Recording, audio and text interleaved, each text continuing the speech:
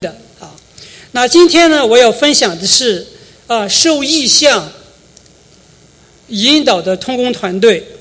那首先我们要问一个问题，那什么是意象呢？意象它是一幅激动人心的未来的愿景啊，它告诉你前面你行走的方向是什么啊。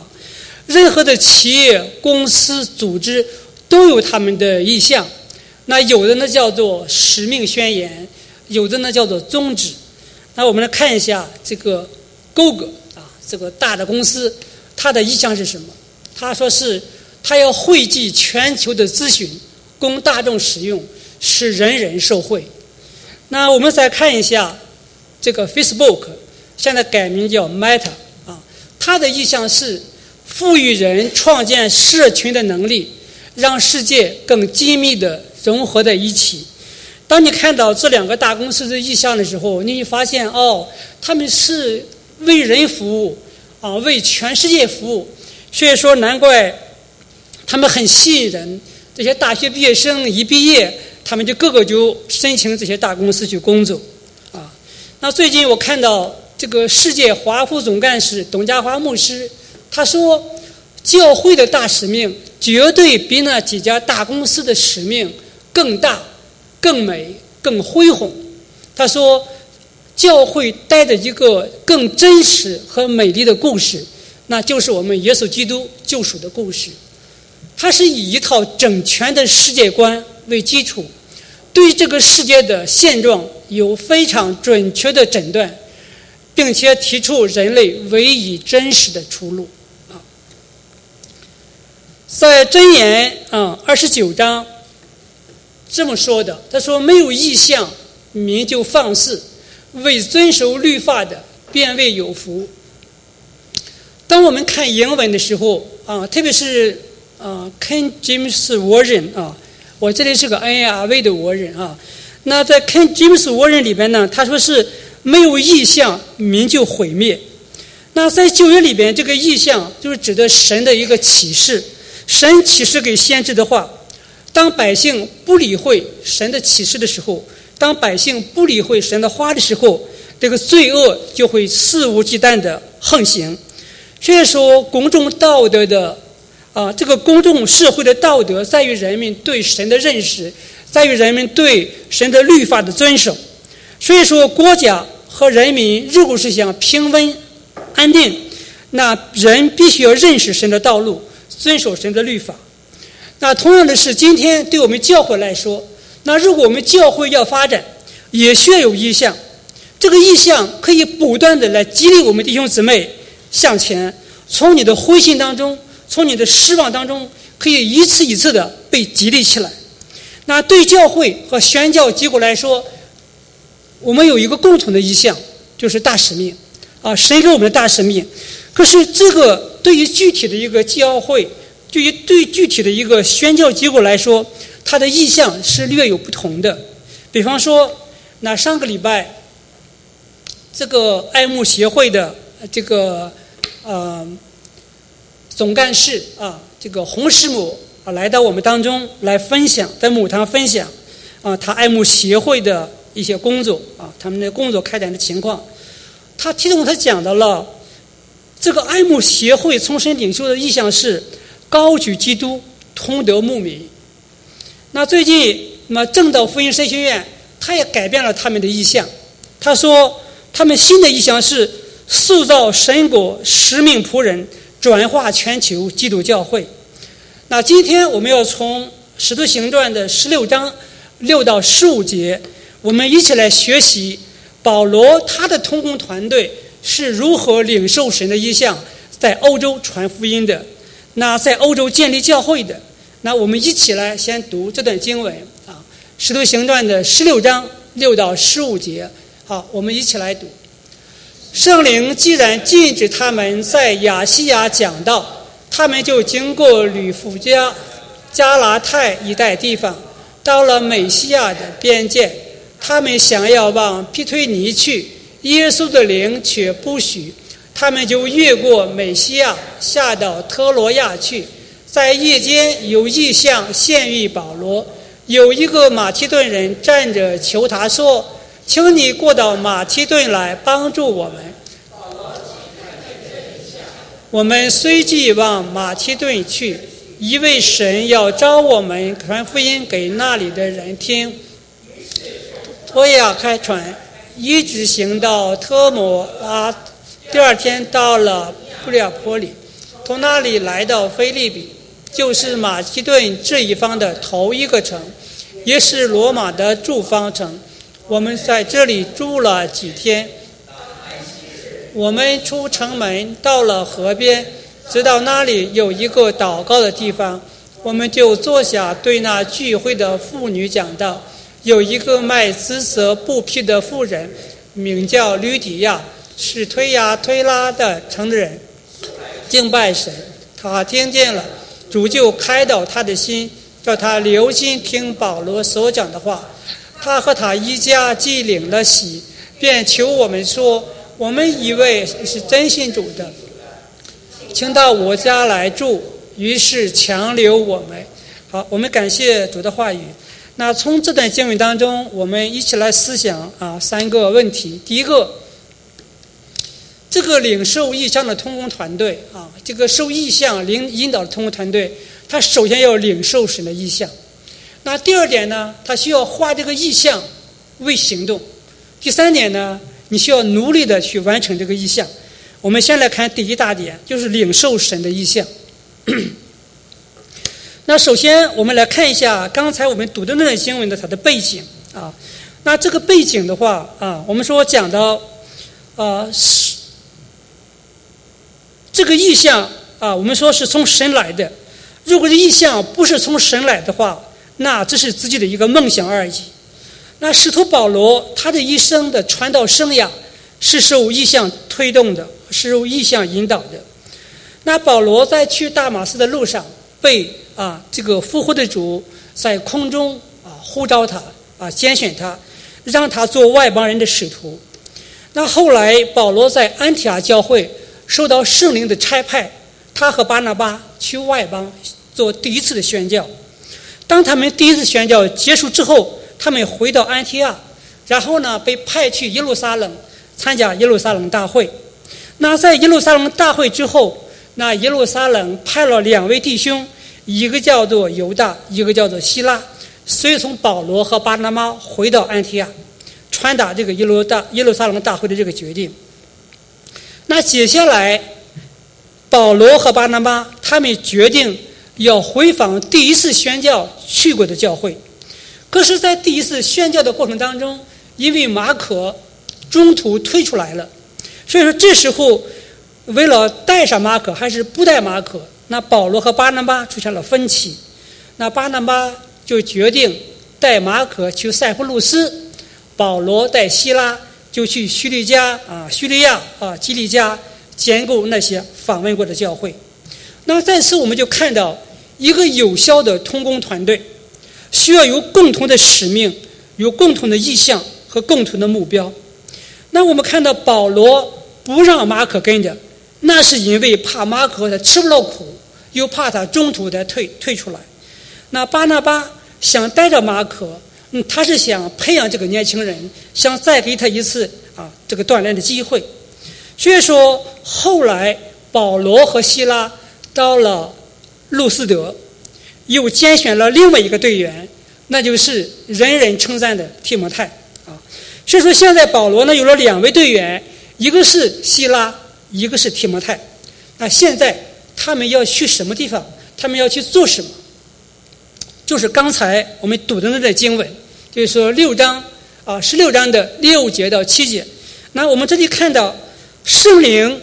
禁止他们在亚细亚一带讲道。亚细亚就是下边的第一个圈的那个地方，那亚细亚就是这个以弗所了加拉太那下边那一带然后他们就经过弗吕家和加拉太一带地方，就是这个第2小圈的下边那个地方那他们就想到这个向西去，他们到了美西亚的边界就是在那个角上那一块他们相往北到这个庇推尼去，庇推尼就是最上面那个圆圈就是中间第二个圈那个地方这时候耶稣的灵呢却不许，他们就越过了美西亚，继续向西北到了这个特罗亚那个地方去那保罗在驿间他就遇到了一个异象有一个马其顿人站着央求他说他说请你过到马其顿来帮助我们那这个时候我们发现在这段经文当中我们看到圣灵或者耶稣的灵不让他们在这个亚细亚讲道，不让他们在美西亚那个地方讲道，那圣灵要引导他们要进入马其顿那个地方去那我们不知道圣灵是怎么阻止保罗在亚细亚或者在美西亚这个地方传道的，那也可能是来自人的拦阻，也可能是出于环境的拦阻也可能是圣灵就是直接来提醒保罗等人那这个时候我们注意到保罗还从来没有想过要去马其顿那个地方去欧洲传福音，保罗从来没有想过所以说我们就看到这个意象这个东西是往往出自人的意料之外的出自人的意料之外的在旧约里边我可以举很多的例子，比方说耶和华在异象当中应许亚伯拉罕他的后裔像天上的星那么多这是亚伯拉罕从来想不到的，对不对？同样的是耶和华在着火却没有烧毁的荆棘当中呼召摩西，让摩西领以色列人出埃及，这也是摩西没有想到过的以赛亚在主坐在荣耀的宝座上的异象当中，他听到主的呼召，让他向犹大传递审判与复兴的消息，那这也是以赛亚没有想到的。那在新约里边那就也有很多的异象，比方说撒迦利亚在圣殿当中服侍的时候，他看见异象，有声音告诉他说你的祷告你蒙应许，你的妻子伊丽莎白要给你生一个儿子，并且给那孩子起名叫做约翰。这是撒迦利亚根本想不到的一件事情。同样的是耶稣登山变相给显现在彼得、雅各、约翰的面前，这也是他们想不到的，对不对？那耶稣这个去世之后被埋葬之后，那些到耶稣的坟墓里去的那些妇女们，他们看见异象，有天使告诉他们说耶稣复活了，妇女们没有想到。司提反在临死之前突然看见异象，看见人子就站在上帝的右边同样的是主在异象当中对亚拿尼亚说话，只是他要去找大树的那个扫罗，这个扫罗正在去大马士的路上瞎了眼睛，亚拿尼亚是没有想到这一点同样的是彼得见了3次不洁净之物从天而降的异象，是他终于明白神的呼召要叫他去哥尼流家向外邦人传福音，那这是保罗这个彼得想不到的，对不对？启示录这是一个最大的异象他赐给了使徒约翰所以说你看到在圣经的所有的异象出现的时候，你都想不到，都是我们人意料不到的事情。说使徒保罗接受的第一个异象，就是在大马士的路上，复活的主在空中向他显现，向他启示。那后来就是今天我们要分享的这个马其顿的呼声这是一个马其顿的一个异象那后来在哥林多开荒布道的时候，他在异象当中又得到主的鼓励所以说保罗这个人他见主的异象是最多他透过启示他领受了福音，他对福音的奥秘，他对救赎的真理，他对信徒复活的知晓，都是神所启示给他的，他从神那边领受来的，都是透过异象所了解的。那同样的是我多次听到张牧师谈到他来到印城华人教会1年之后，神给了他让全印城华人听到福音的异象，那我相信也是张牧师刚来这个教会的时候也没有想到的。所以说今天我们有了西北堂和南堂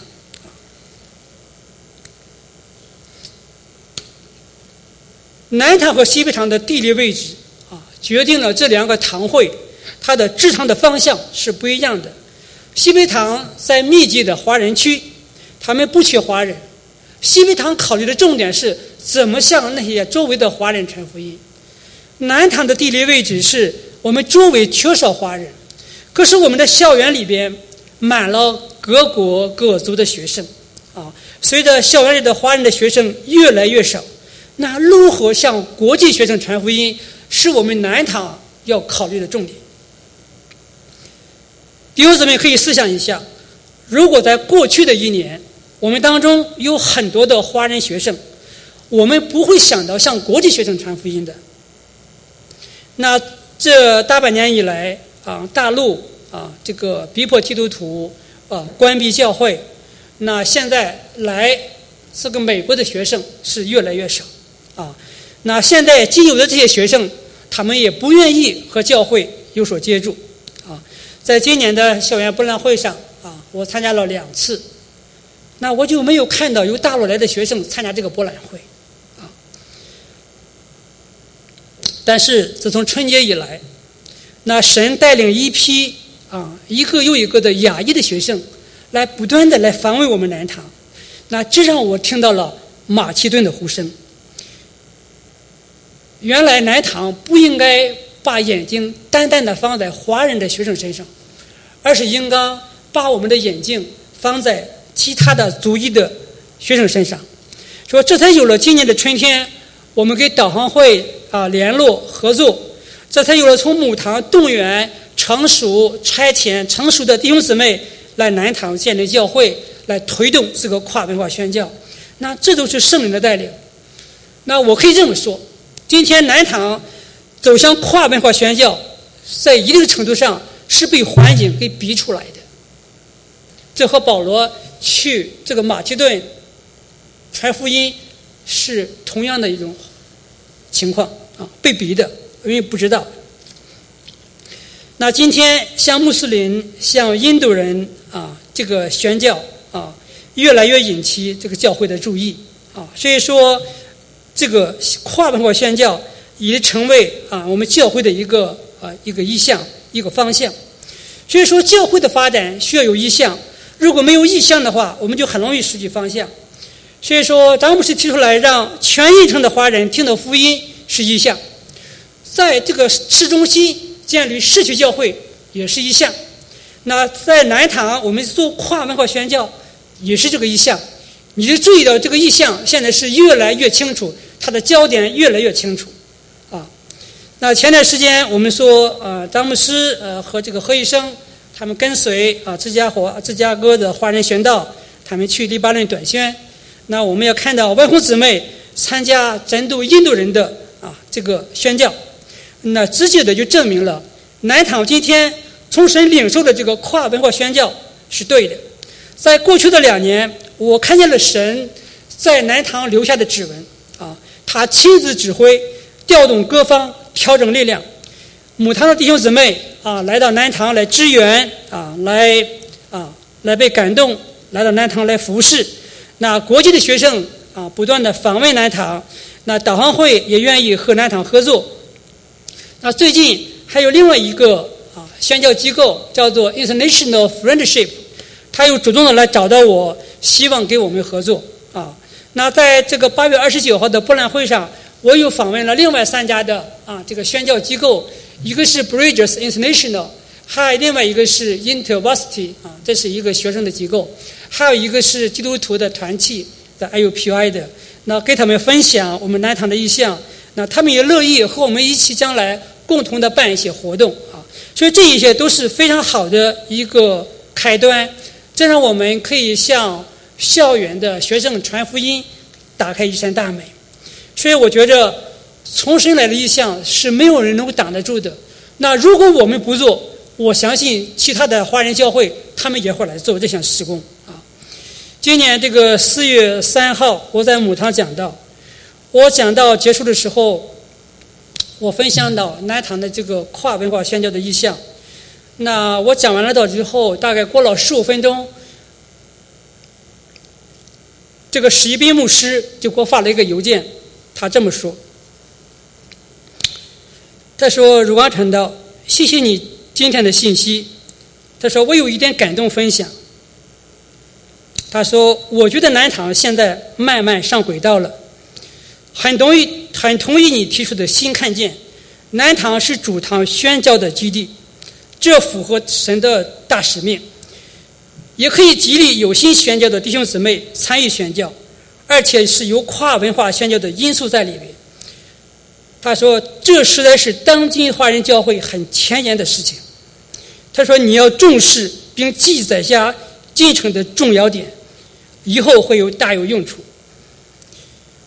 无论成功和挫折都是非常好的，神带领彼此带导。”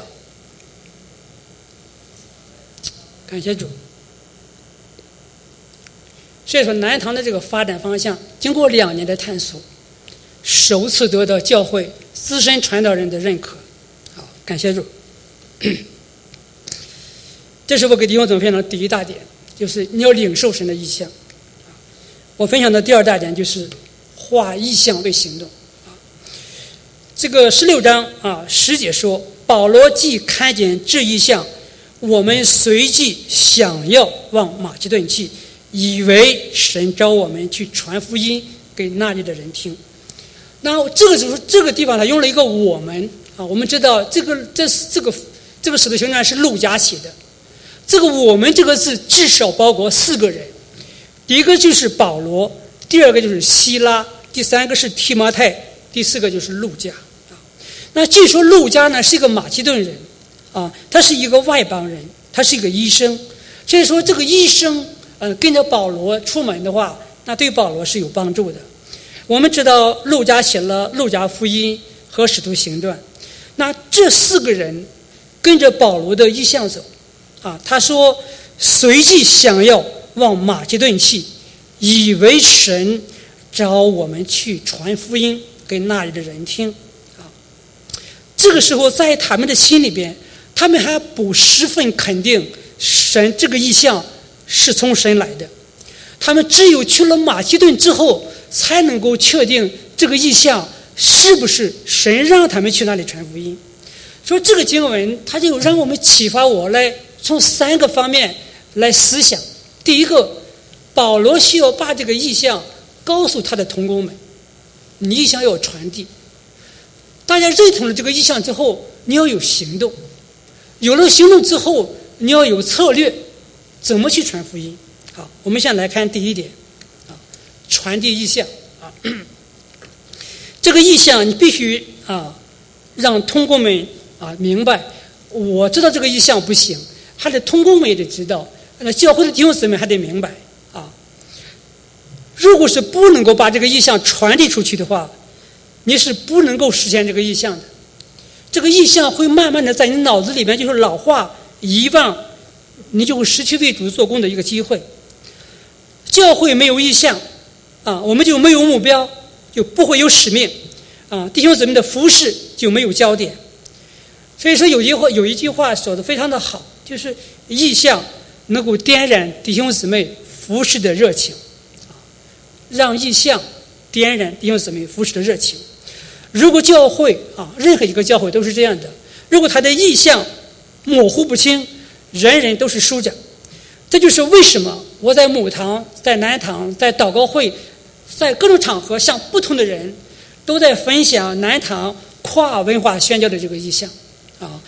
目的就是要引起大家的认同认可，能够支持我这是一个唯一的目的这是要传递意象让大家都要知道这件事情。那第二点呢，就是我们要有行动有了意象没有行动是没有用的。那保罗等人按照他们看见的意象就立即开始行动。那经文说他们从特罗亚开船，一直行到这个撒摩特拉，那第二天到了尼亚波里，从那里来到腓立比这个腓立比是马其顿这一方的头一个城是罗马的驻防城。他们在这个城里住了几天，到了安息日他们就出门到了河边，知道那里有一个祷告的地方显然是腓立比这个地方是没有会堂的啊。他们到了河边一个祷告的地方，坐下对那群妇女来讲道。那在这个故事里边，我们也知道那个卖紫色布匹的妇人吕底亚和他的一家都信了主。那这是保罗来到腓立比之后，来到马其顿之后啊，第一个能够带领他们信主的这一家人。所以说，这就是他们立即行动的一个结果。他们证实了这个意向是对的，神让他们到这个地方来传福音。那接下来的话，就是要研究这个策略研究这个策略。如果我们有了意向，我们要定目标采取合适的策略来实现它。那在这个实现这个意向的过程当中，我们要不断的回头，适当的调整。那我们要看我们的耶稣基督，他出来传福音，他是有一个清楚的意向，他有3年的这个策略计划，他要拣选培训12个门徒。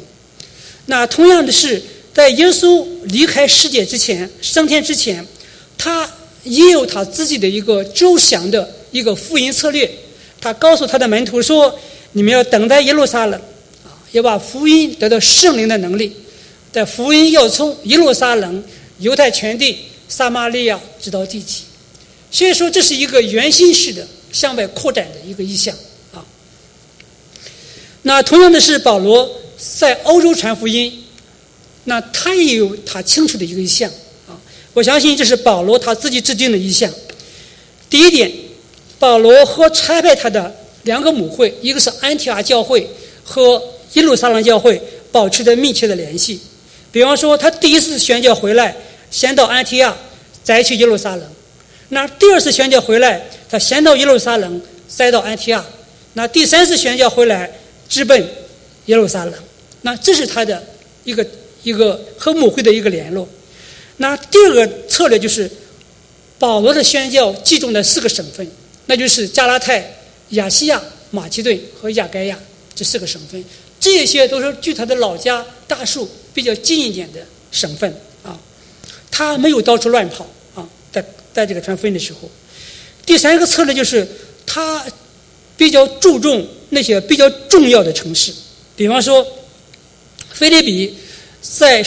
是罗马在马其顿省的一个驻防城帖撒罗尼迦是一个繁忙的商业中心，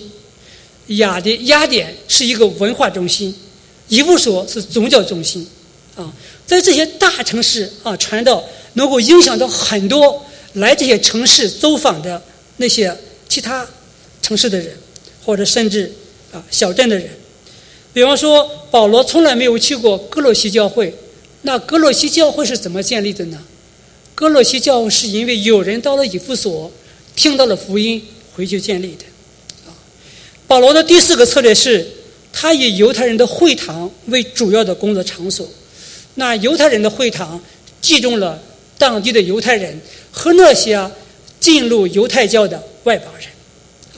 那我们发现，从使徒行传里边，就是那些接受福音的人多数是进了犹太教的外邦人，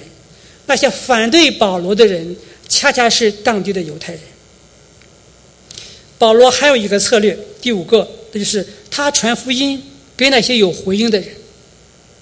对那些抵挡拒绝福音的人，保罗是躲避他们，远离他们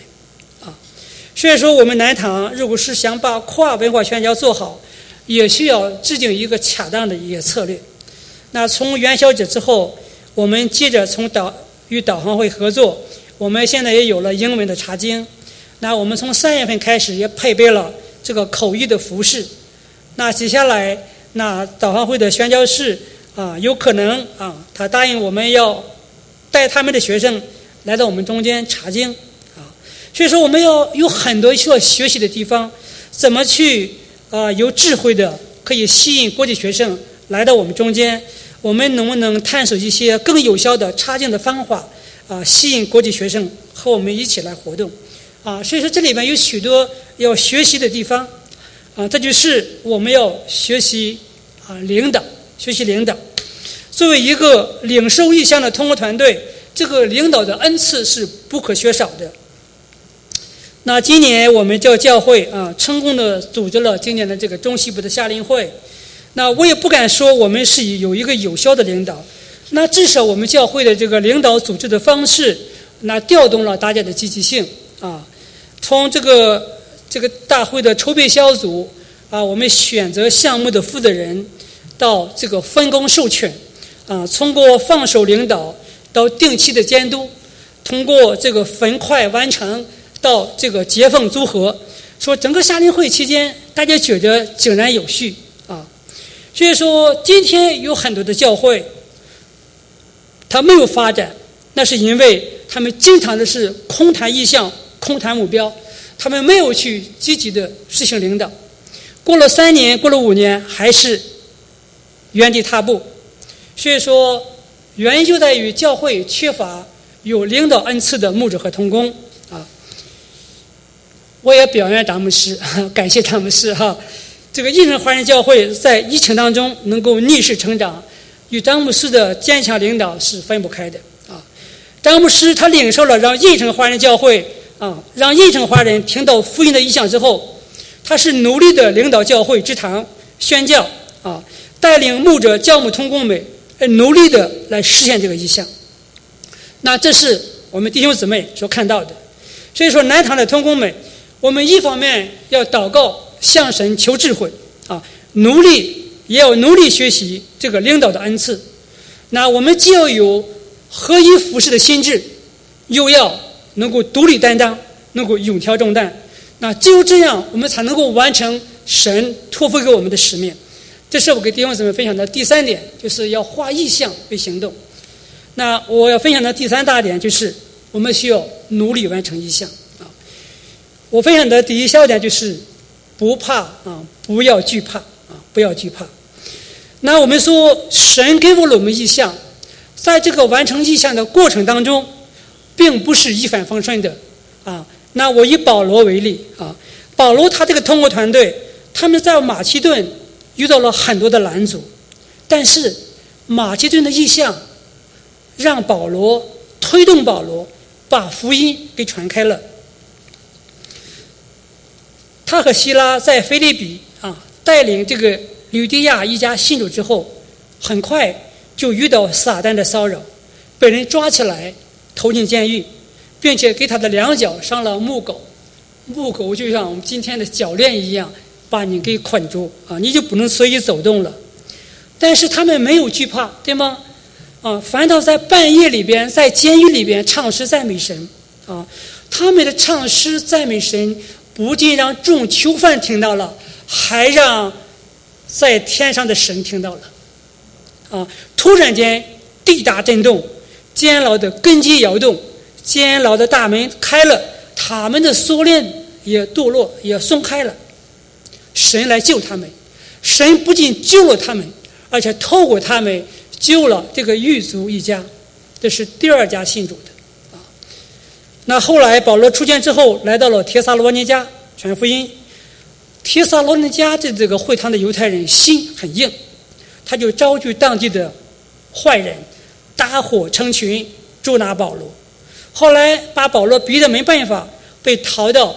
比利亚去那帖撒罗尼迦的犹太人又追到这个比利亚，继续的来搅动保罗和希拉。那后来保罗从比利亚来到了雅典传福音。那我们说雅典没有几个人接受福音，他又来到了附近的哥林多。哥林多会堂的犹太人也是抗拒和毁谤保罗。这个时候主就在异象当中对保罗说，他说你不要怕，只管讲，不要闭口，有我与你同在，必没有人下手害你，因为这城里有许多我的百姓，有我许多的百姓。弟兄姊妹，你可能会问，神带领他们去马其顿和亚该亚传福音，怎么会遇到逼迫拦阻呢？这让我们明白，完成神的意向是要付代价的，但是在他惧怕的时候，主来兼顾他赐给他胆量。弟兄姊妹，如果是你们读使徒行传，你们就发现保罗遇到的困难是在第3次宣教，那挑战非常的大。在以弗所，有一些制造偶像的人挑起争端、挑起骚乱，攻击保罗这些人当时保罗等人连活命的指望都没有了，但是神救了他们。后来他们从以弗所又来到马其顿。圣经上说，在哥林多后书他说，身体也是不得安宁，周围遭患难，外有征战，内有惧怕。尤其是哥林多教会受假使徒的引诱，挑战保罗的使徒权柄，给保罗带来极大的忧愁。但是最后还是保罗得胜，保罗靠主得胜所以说今天我们服侍主来完成神的意向，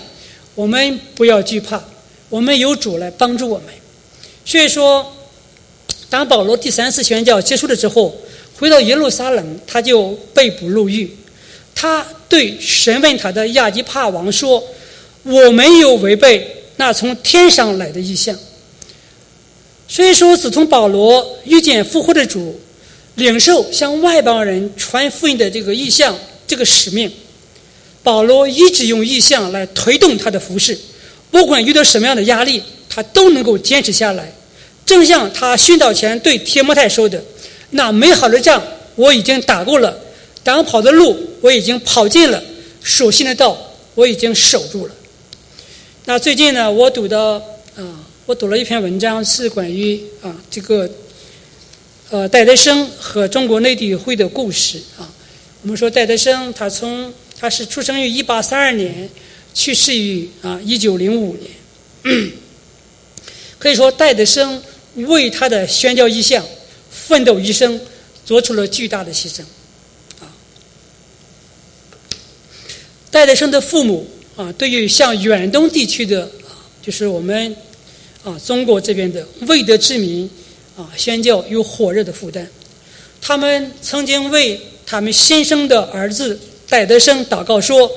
主啊，愿你赐给我们的儿子将来为你到中国服务。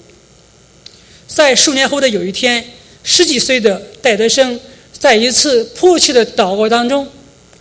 他躺在地上经历了圣灵的重生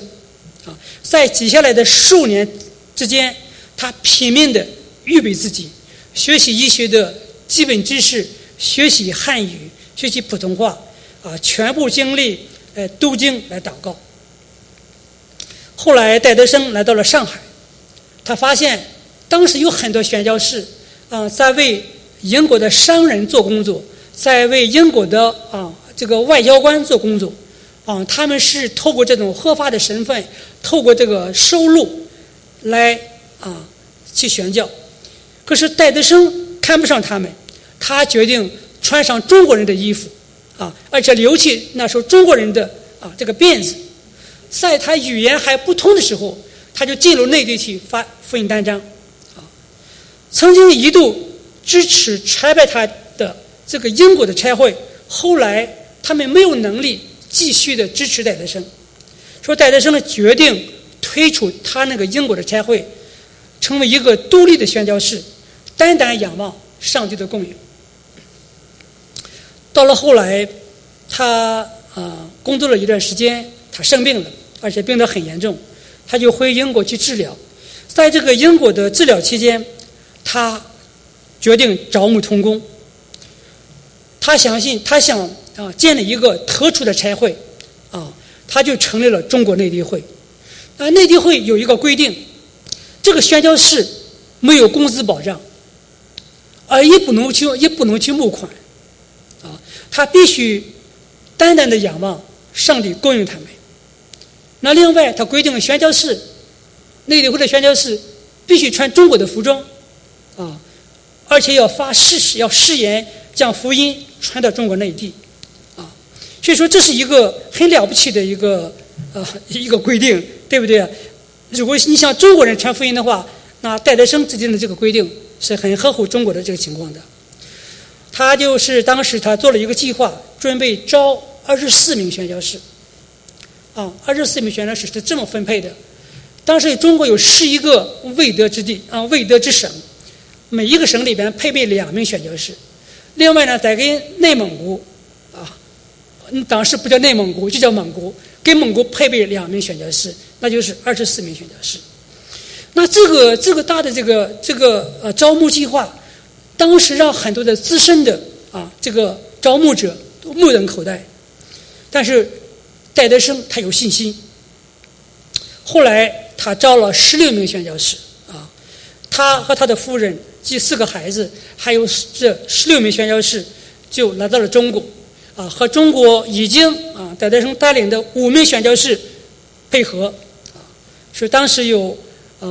加上戴德生加上这16名年轻的宣教士，再加上原来的5名，总共整个是22名宣教士22名宣教士。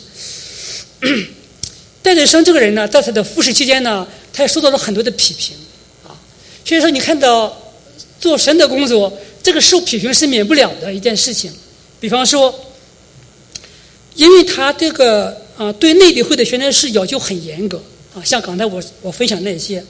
这有些宣教士呢就很不满，他就离开了这个差会，他不跟戴德生干了，就参加了其他的差会不管怎么说，在1876年的时候，当时中国内地会还剩下了有52名宣教士，他的52名宣教士是占当时整个中国宣教士的1/5。那戴德生呢，还有一些做法呢，也是得到一些老宣教士的批评。比方说，他安排这个未婚的这个姊妹去中国内地传福音那老宣教士就批评他这样太冒险了，这样做但是戴德生呢，他就坚持这么做而且戴德生呢，不断的向主呼求，你给我差遣宣教士，你给我差遣宣教士来。比方说1881年，他请求神在3年之内给他呼召70名宣教士，结果他拿到了76名。3年之后，他拿到了76名。他要70名，神给他预备了76名。1886年底，戴德生向主呼求，在1年之内给他100名宣教士，但是到了1年之后，他拿到了102名宣教士神是很信实的戴德生要求宣教士有委身精神他说，任何爱安逸的男人或者女人都不能为基督赢得中国，只有立志永远把耶稣、中国和灵魂放在第一位，甚至高于自己生命的人，才是我们所需要的内地会就是这样的呼召宣教士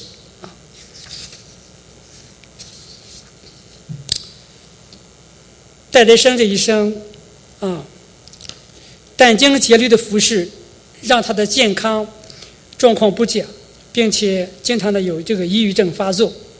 但是他坚持工作。到1900年的时候，戴德生的身体和精神全线崩溃我们知道他是1905年去世的那他的家人也为他的意向付上了沉重的代价。他的妻子玛利亚33岁就去世了，他的8个孩子当中有4个在10岁之前就夭折了。戴德生最后是与内地会的另一名宣教士叫夫珍妮结婚。他说，我若有1000磅英金，中国可以全数支取；我若有1000条性命，绝对不留下1条不给中国。他说不是为中国，是为基督。他说，上帝的工作如果按照上帝的吩咐去做，绝对不会缺少上帝的供应。因着戴德生的工作态度和对神的绝对依靠，尽管他从来不募款，但是内地会发展壮大了，他激励了数以千计的这个基督徒放下西方的生活方式，把福音的信息带到这个陌生广袤的中国大陆。那1949年之后，因为中国的宣教工作难以继续，内地会改名叫这个海外基督使团，延续到今天。今天海外海外基督使别海外基督使团，它的英文名字就是 OMF， 这是世界上最大的差会，就是我们教会的史一斌牧师和李霞师母，他们就属于这个 OMF 的宣教士海外基督使团的宣教士。亲爱的弟兄姊妹，异象对于宣教、对于职堂、对于教会的发展都是必不可少的。我们首先要理清的是，这个异象是不是从神来的？只有神启示给我们的，神带领我们明白的，才是一个异象。从个人来的远大的理想、个人的愿景都不是异象所以说，我们有了神的异象，我们就要持守这个异象，并且呢去努力服侍制定正确的策略和目标，让神来帮助我们成就这个异象。在这个完成异象的过程当中，困难是少不了的甚至会付出想不到的代价，但是我们不能够打退堂鼓，我们需要祷告，需要求神来帮助我们坚持完成神赐给我们教会的异象。好，我们一起来祷告。亲爱的主，我们满心的感谢你感谢你把使徒保罗他们到马其顿的异象来向我们来分享。主要让我们看到保罗等人他顺从你的呼召去到马其顿，去到欧洲宣扬你的福音。在这个过程当中，他们受到很多的拦阻，很多的磨难，但是保罗坚持下来了，也完成了。同样的是你的仆人戴德生从小立志到中国来传福音神也帮助了他让他自己经历了神的恩典。虽然他付出了代价，但是内地会中国的福音发展了，壮大了。我们感谢主。亲爱的主，今天同样的是，我们把南堂的这个跨文化宣教的意向也向你来仰望，求主带领我们教会的弟兄姊妹，在你的里边有信心有依靠。我们依靠主的帮助依靠神的带领，依靠圣灵的带领求主来帮助我们努力的来完成这个意向。我们要感谢主，求主赐福每一位听你话语的弟兄姊妹。孩子见了祷告是奉耶稣基督的名，阿们。好，感谢主今天呢是主日圣餐的时间，我们